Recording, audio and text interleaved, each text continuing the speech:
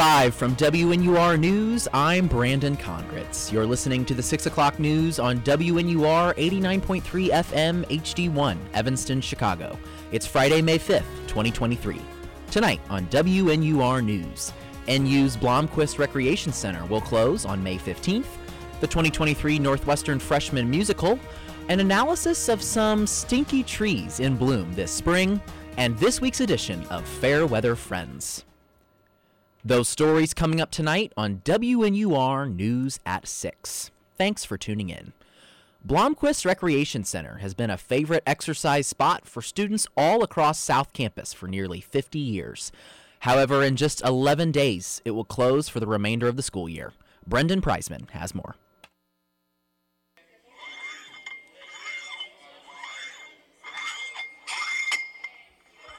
Blomquist Recreation Center is a 2,500 square foot strength training area.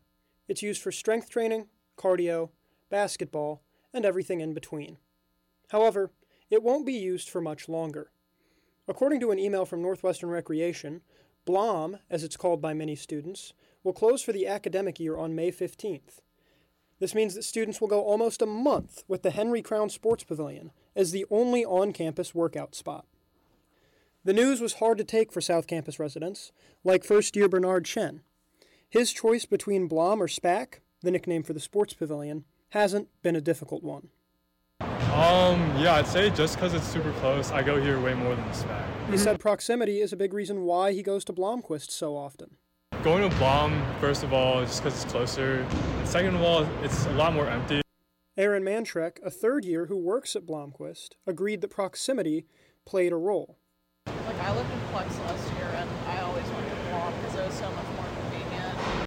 Chen also lives in Plex, or Foster Walker Dorm, which is only a parking lot away. This means that it's extremely easy to get to Blomquist, which he does often. Almost every day, yeah. I do weights every other day, and I play basketball every day. However, despite the proximity, Blomquist users, including Chen, are not blind to its flaws. I think just the facilities at SPAC are just better. And the basketball courts, low-key, are kind of better too. According to Mantrek, that may change after the renovations. They're taking down this thing right here, which is the old locker rooms for the basketball.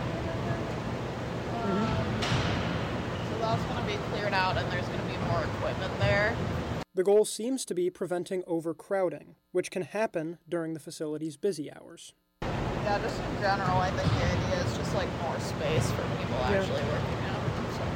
That space, Mantrek says, will be used to add more equipment and strength training machines. The renovations will also freshen up a building that has stood since 1974. Considering Henry Crown Sports Pavilion was refurbished in 2014, it seemed like time for Blomquist to receive some upgrades as well. Whether or not those upgrades will increase traffic, though, remains to be seen. Maybe if it looks nicer next year, people will be more drawn to it. One of the planned upgrades is the floor, which has begun to show its age. But the renovations, especially only on the surface, may not draw that many new people. Chen wasn't convinced the new updates would change his workout routine all that much. If they have any cool new machines, maybe, but I'm probably just going to stick to what I'm doing now. Overall, it's clear that Blomquist will be missed by its patrons. The renovations are welcome, but the inconvenience will definitely affect the manner in which people work out. As Chen says, the distance between South Campus and SPAC changes his desire to work out and how often he does it. I think it is going to affect how often. Probably not going to go to the gym that many times, as often as I go here. Yeah, probably going to go maybe 3 times a week. Yeah. Whether or not the renovations draw more people, the current users will be excited to have Blomquist return in any capacity when it reopens in time for fall quarter. That includes this very reporter. I go to Blomquist normally twice a week, whether for basketball courts or strength training, and I've always really appreciated the space and the usefulness of all the machines and the basketball courts.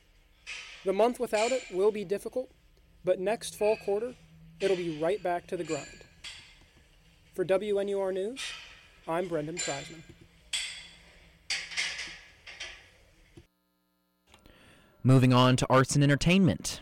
Each spring, first-year students put together one of the most exciting theater productions on Northwestern's campus. This year, Freshman Musical is bringing Little Shop of Horrors to Northwestern. Jesse Chen has the story. He's a nerdy florist and a hopeless romantic. She's stuck in an unhappy relationship with a mad dentist. Add in a bloodthirsty alien plant, and that's this year's Freshman Musical.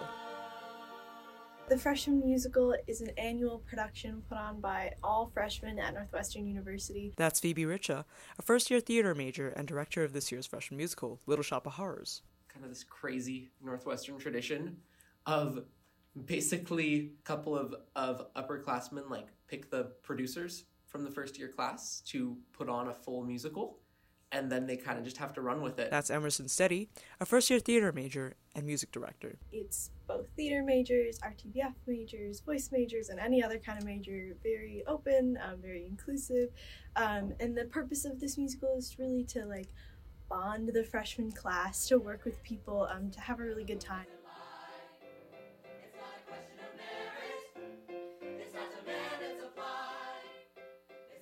Although Phoebe and Emerson are no strangers to their respective production roles, for many, Freshman Musical is a chance to try something new. Such was the case for first-year RTVF major Ashley Cho, who is co-producing the show. I guess speaking from personal experience, I didn't do any theater in high school or before, so definitely coming to Northwestern, I saw that theater was a really big thing, but I didn't really know how to get involved.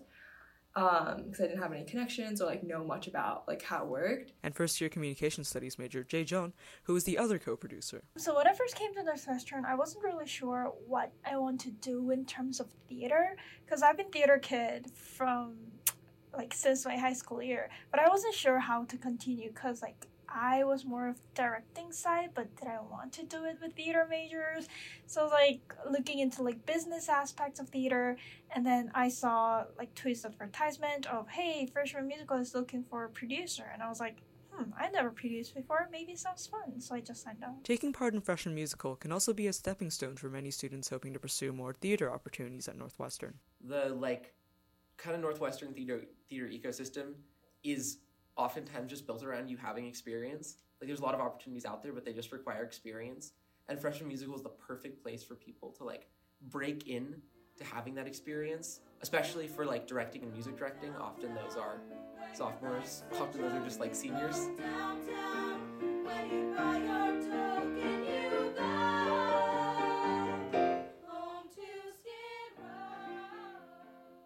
The process of putting on a large show like Freshman Musical also presents a set of unique and personal challenges in terms of timeline and venue. This is always going to be a thing with Freshman Musical, but the turnaround is just so much faster than any other show because we don't pick the show until the start of winter quarter. Emerson says that most shows generally pick their productions in the spring quarter of the previous year and have all summer to plan. Definitely Harris Hall being Harris Hall. Phoebe also refers to the difficulties of putting on a show in a lecture space. The stage is very wide, but extremely shallow, so it's really hard to fit everybody on stage, especially because the Freshman Musical is supposed to have a large ensemble to include as many people as possible, and we can't have any professional lights, which is really difficult. So it's definitely been a challenge trying to work around that and seeing how we can have the set come across, have the location come across, have the time of day come across in the most minimal way possible. Ashley and Jay also speak to the challenges that being new to producing presents. Basically, I think a lot of the challenge just came with learning what goes into the process of creating a show from the ground up. I wasn't even sure what producing entails, so it was more of trials and errors and learn as I do things. So it was really confusing at first, but I really had good mentor, Rachel and Steven, who were producer of last year, and I also have Ashley, my co-producer, so yeah. So far, 2 weeks out from show day, rehearsals seem to be sailing smoothly. There has been so much fantastic collaboration. Everybody involved in this process is so creative and so, they really take initiative. Everybody is just so talented. Everybody's at different skill levels, but every single actor shows up to rehearsal ready to work, ready to be creative and put themselves out there.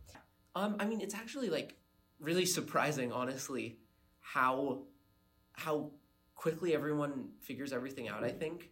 I mean, the common thread is just that everyone involved is like really, really excited about theater, which includes a lot of non-theater majors.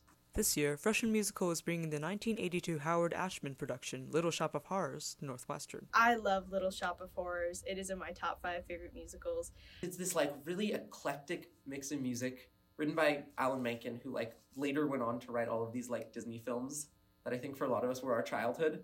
But this was before that. He was writing this like crazy horror musical.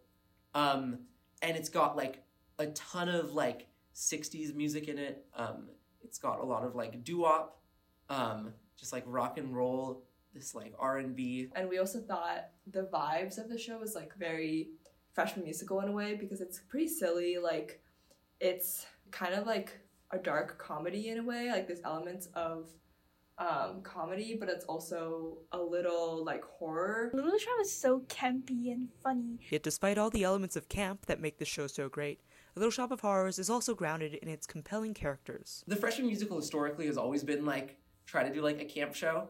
It's a fun one because there are like going to be so many moments of camp, but we also like have really been working on like finding the like heart of the main characters, Audrey and Seymour, because they often are played very cartoonish, and both like in the acting and in the music, we want to make sure that like they are able to shine through the camp sort of, to just ground it a little bit and like really drive home this message. A message that Phoebe says might resonate with many Northwestern students. A lot of the show revolves around like greed and like getting what you deserve, and you know, as people positioned to have like fantastic careers of immense success, you know, what are the consequences of success?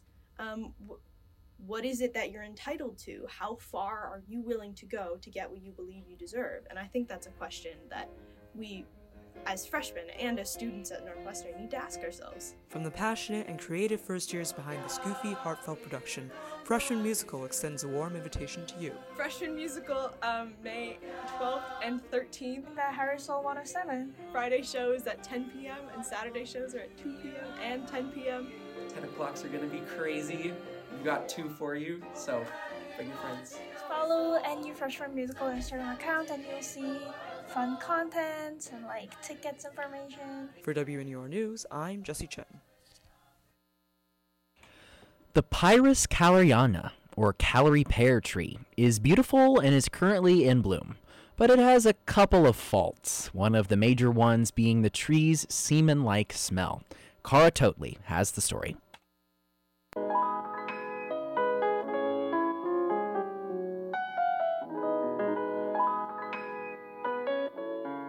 Springtime is upon us, and it's time to step out and smell the freshly bloomed flowers. Or maybe not. Have you been wondering why it smells so bad lately? Well, it's because of this certain tree. That tree is the Pyrus Calleriana, or the Callery pear. The Callery pear can grow up to 40 feet tall and has white 5-petaled flowers that are held together in a ball-shaped bundle. Despite its smell, the tree is known for its beauty. How could such a pretty tree have a smell reminiscent of a guy's hidden sock? My name's Allison Brands. I'm in the Plant Biology and Conservation program at Northwestern and Chicago Botanic Garden. That stinky smell comes from their flowers in the spring, and since the ornamental pear isn't native to Illinois, that stinky smell function is kind of unknown a little bit. The key word here is a little bit. When flowers smell a certain way, it's meant to attract a certain pollinator. But since it's not from here, it doesn't have that pollinator that it evolved alongside where it originally came from in Asia. The Callery pear is an ornamental pear tree native to Asia.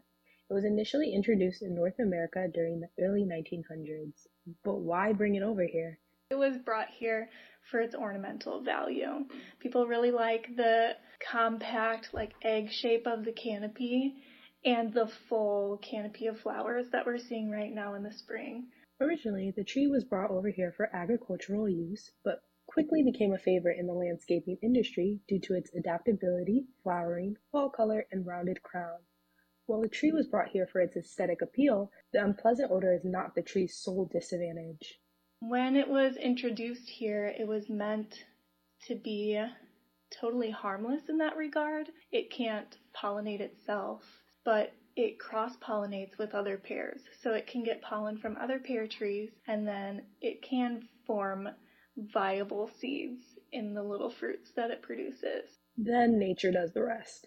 And the birds eat them, and then fly around and poop those seeds out all over the place. Why is this so bad, though? Besides the whole smell part, of course. It's because the birds are spreading their seeds too much to the point these stinky trees are propagating like crazy in an aggressive way. My name is Patricia Hayes. Everyone calls me Pat. I'm a volunteer site steward for Orland Grassland Land and Water Reserve.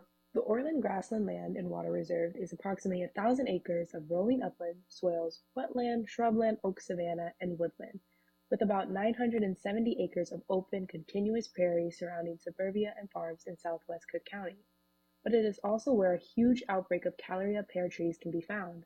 The Callery pear likes to land in open spaces. So what will happen is the birds that are common to both landscape areas and open areas, such as our 1,000-acre prairie, they bring this Callery pear in a ton. Boom, an infestation of Callery pears. The problem with Callery pear is it becomes very, very, very dense, very, very, very quickly, and it obliterates the ecosystem that is there. Including, but not limited to, the grassland bird. The grassland bird are birds that nest in open areas dominated by grass instead of trees. Many grassland bird species are either endangered or threatened species. The Callery pear is not helpful either. The trees are causing their nesting area to become so dense these birds have no place to settle down. So how do we get rid of it? The best strategy that I know is to go through and either foliage or spray the small one. If it's maybe 10 foot high, 8 foot high, then you want to cut it and you want to dab it with herbicide or basil bark it or something like that. You let them die out, and then the following year you run a prescribed burn over the top so that it will take care of anything that is dead and burn it up. And then if there are tiny little saplings, the fire may discourage them from propagating. Simple, right? Wrong. There's always a catch. Even if we took out every tree, as long as the surrounding area is so full of Callery pear, it's just going to come back. Despite the problems associated with this invasive tree, it's still a hit in the horticulture industry. Wait, what is horticulture? Horticulture is the production of plants for human use, but with an emphasis on just enjoying their beauty. Some of the habits in the horticulture industry don't really align with the ecological point of view that we should be considering. Which is why people like Pat are working so hard to change that, which starts in two ways. One is through law. We need for the state of Illinois to designate this as a noxious plant. If you get it designated as a noxious weed, then you can't buy it, and you can't sell it, and you can't have it. The other is through education. Education is very, very necessary because you need the public support. Getting public support is huge because it's the public that will be losing their precious tree. The community needs to understand the need for them to have their Callery pear trees swapped out because these trees are doing too much damage too fast to be worth their aesthetic appeal. I've been doing this for 20 years, but I've never seen anything come and take over so completely as this tree has done. For WNUR News, I'm Cara Totley. Thanks for staying with us on WNUR News. It's 6:22 p.m. Central Time. In this week's forecast, we're expected to see some higher temperatures rolling in with the chance of some storms. Emily Stoll has this week's edition of Fair Weather Friends. To WNUR's weekly weather forecast. I don't know about you, but I have been living for the sun lately. Let's take a look at next week's forecast to see what's in store. From Evanston, Illinois, I'm Emily Stoll, and this is Fair Weather Friends. Here's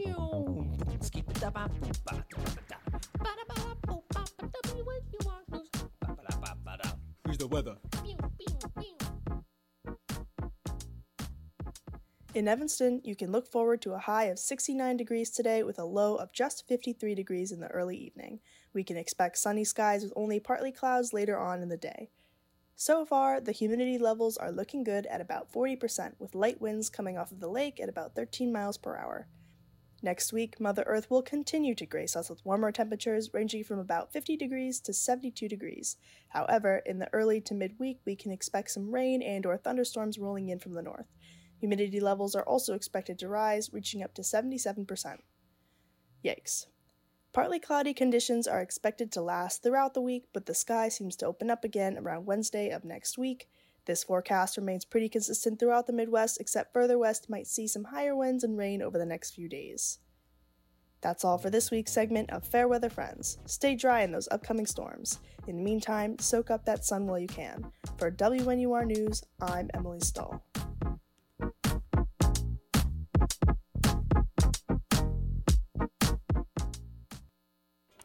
Taking a look into the headlines, the World Health Organization announced this morning that COVID-19 is no longer a global health emergency. The WHO Director General said he made the decision following a recommendation from the WHO's Emergency Committee, which met on Thursday for the 15th time. The WHO first declared COVID-19 as a global health emergency on January 30th, 2020, when the disease had yet to be named and hadn't had any major outbreaks outside of China. The U.S. Supreme Court blocked the execution of death row inmate and Oklahoma man Richard Glossip this afternoon. Glossip, who was involved in a 1997 murder for hire, was scheduled to be put to death on May 18th, but the Oklahoma Attorney General recently stated that he might not have received a fair trial. The execution is on hold while the court reviews the case. A Houston chemical plant caught fire this afternoon, sending a black cloud of smoke into the sky. Officials report the fire started at a Shell USA facility shortly after 3 p.m. At the time of the last update, fire crews were responding and traffic was being diverted around the area. In campus news, Northwestern's Associated Student Government froze funds indefinitely for the Northwestern College Republicans Wednesday night. This follows an event they hosted on Tuesday night, the College Republicans that is, co-sponsored by the Northwestern Young Americans for Freedom, in which conspiracy theorist and anti-LGBTQ+ activist James Lindsay spoke on campus. ASG co-president Molly Whalen said the funding suspension comes from the flyers the group posted promoting the event ahead of time. One flyer featured sunglasses with the LGBTQ+ pride flag and a skull and crossbones laid on top, which ASG determined to be in violation of Northwestern's policy on discrimination and harassment. Whalen told the Daily Northwestern that political ideology of the speaker or the political ideologies of the Northwestern College Republicans and Young Americans for Freedom did not play a role in the vote, which passed with a large majority by Associated Student Government. 3 Northwestern faculty have been elected to the National Academy of Sciences. Anthropology Professor Emeritus Timothy Earle, Chemistry Department Chair Professor Terry Odom, and Chemistry Professor Richard Silverman will join 120 new members to the NAS this year. According to its website, the NAS's mission is to provide independent, objective advice to the nation on matters related to science and technology through outstanding research. 4 members of the Proud Boys, the far-right group involved in the January 5th, 2021 attack on the Capitol, were found guilty of seditious conspiracy by a D.C. jury yesterday. Other charges include separate conspiracy charges, obstructing the Electoral College vote, tampering with evidence, obstruction of law enforcement during civil disorder, and destruction of government property. Each of the defendants were convicted of at least one charge that would carry a 20-year maximum prison sentence. A sentencing date has not yet been set. New figures show that America's hiring market has remained resilient in the face of rising interest rates, high inflation, and recent banking crises. 253,000 jobs were added in April, and the unemployment rate dipped to 3.4%, matching a 54-year low. 5 community and Northwestern-affiliated organizations recently formed a coalition named the Northwestern Accountability Alliance. Their goal? To negotiate a community benefits agreement before seeking Evanston's approval to rebuild Ryan Field. The coalition released a statement saying its goals were including achieving creating meaningful jobs and business opportunities for Black and Brown communities and maintaining zoning protections. Those goals were released on Wednesday. And for our final headline this evening, Old Bridge, New Jersey officials found a 500 pile of dry pasta in the woods last week. The pile was apparently raw when it was dumped, but appeared cooked due to rainfall. Photos of the mystery circulated on social media, and while authorities are still unsure of who dumped it, officials quickly cleaned it up. The city's mayor made a statement today saying he wished it ended up in one of the city's food banks instead of in the middle of the woods. That's all for WNUR News at 6 p.m. For more news updates and reports, follow us on Twitter at WNUR News. That's at WNUR News. You can listen to these and other news stories on our website, WNUR.news. Again, that's WNUR.news. Find us on Apple Podcasts, Spotify, or wherever you listen to your podcasts. Our producer today is Jesse Chen, and our reporters are Brendan Preisman, Jesse Chen, and Cara Totley. From all of us here at WNUR News, thanks for listening. I'm Brandon Condritz. Catch our next newscast on Monday, May 8th at 6 p.m. Now, back to scheduled programming. Have a great weekend.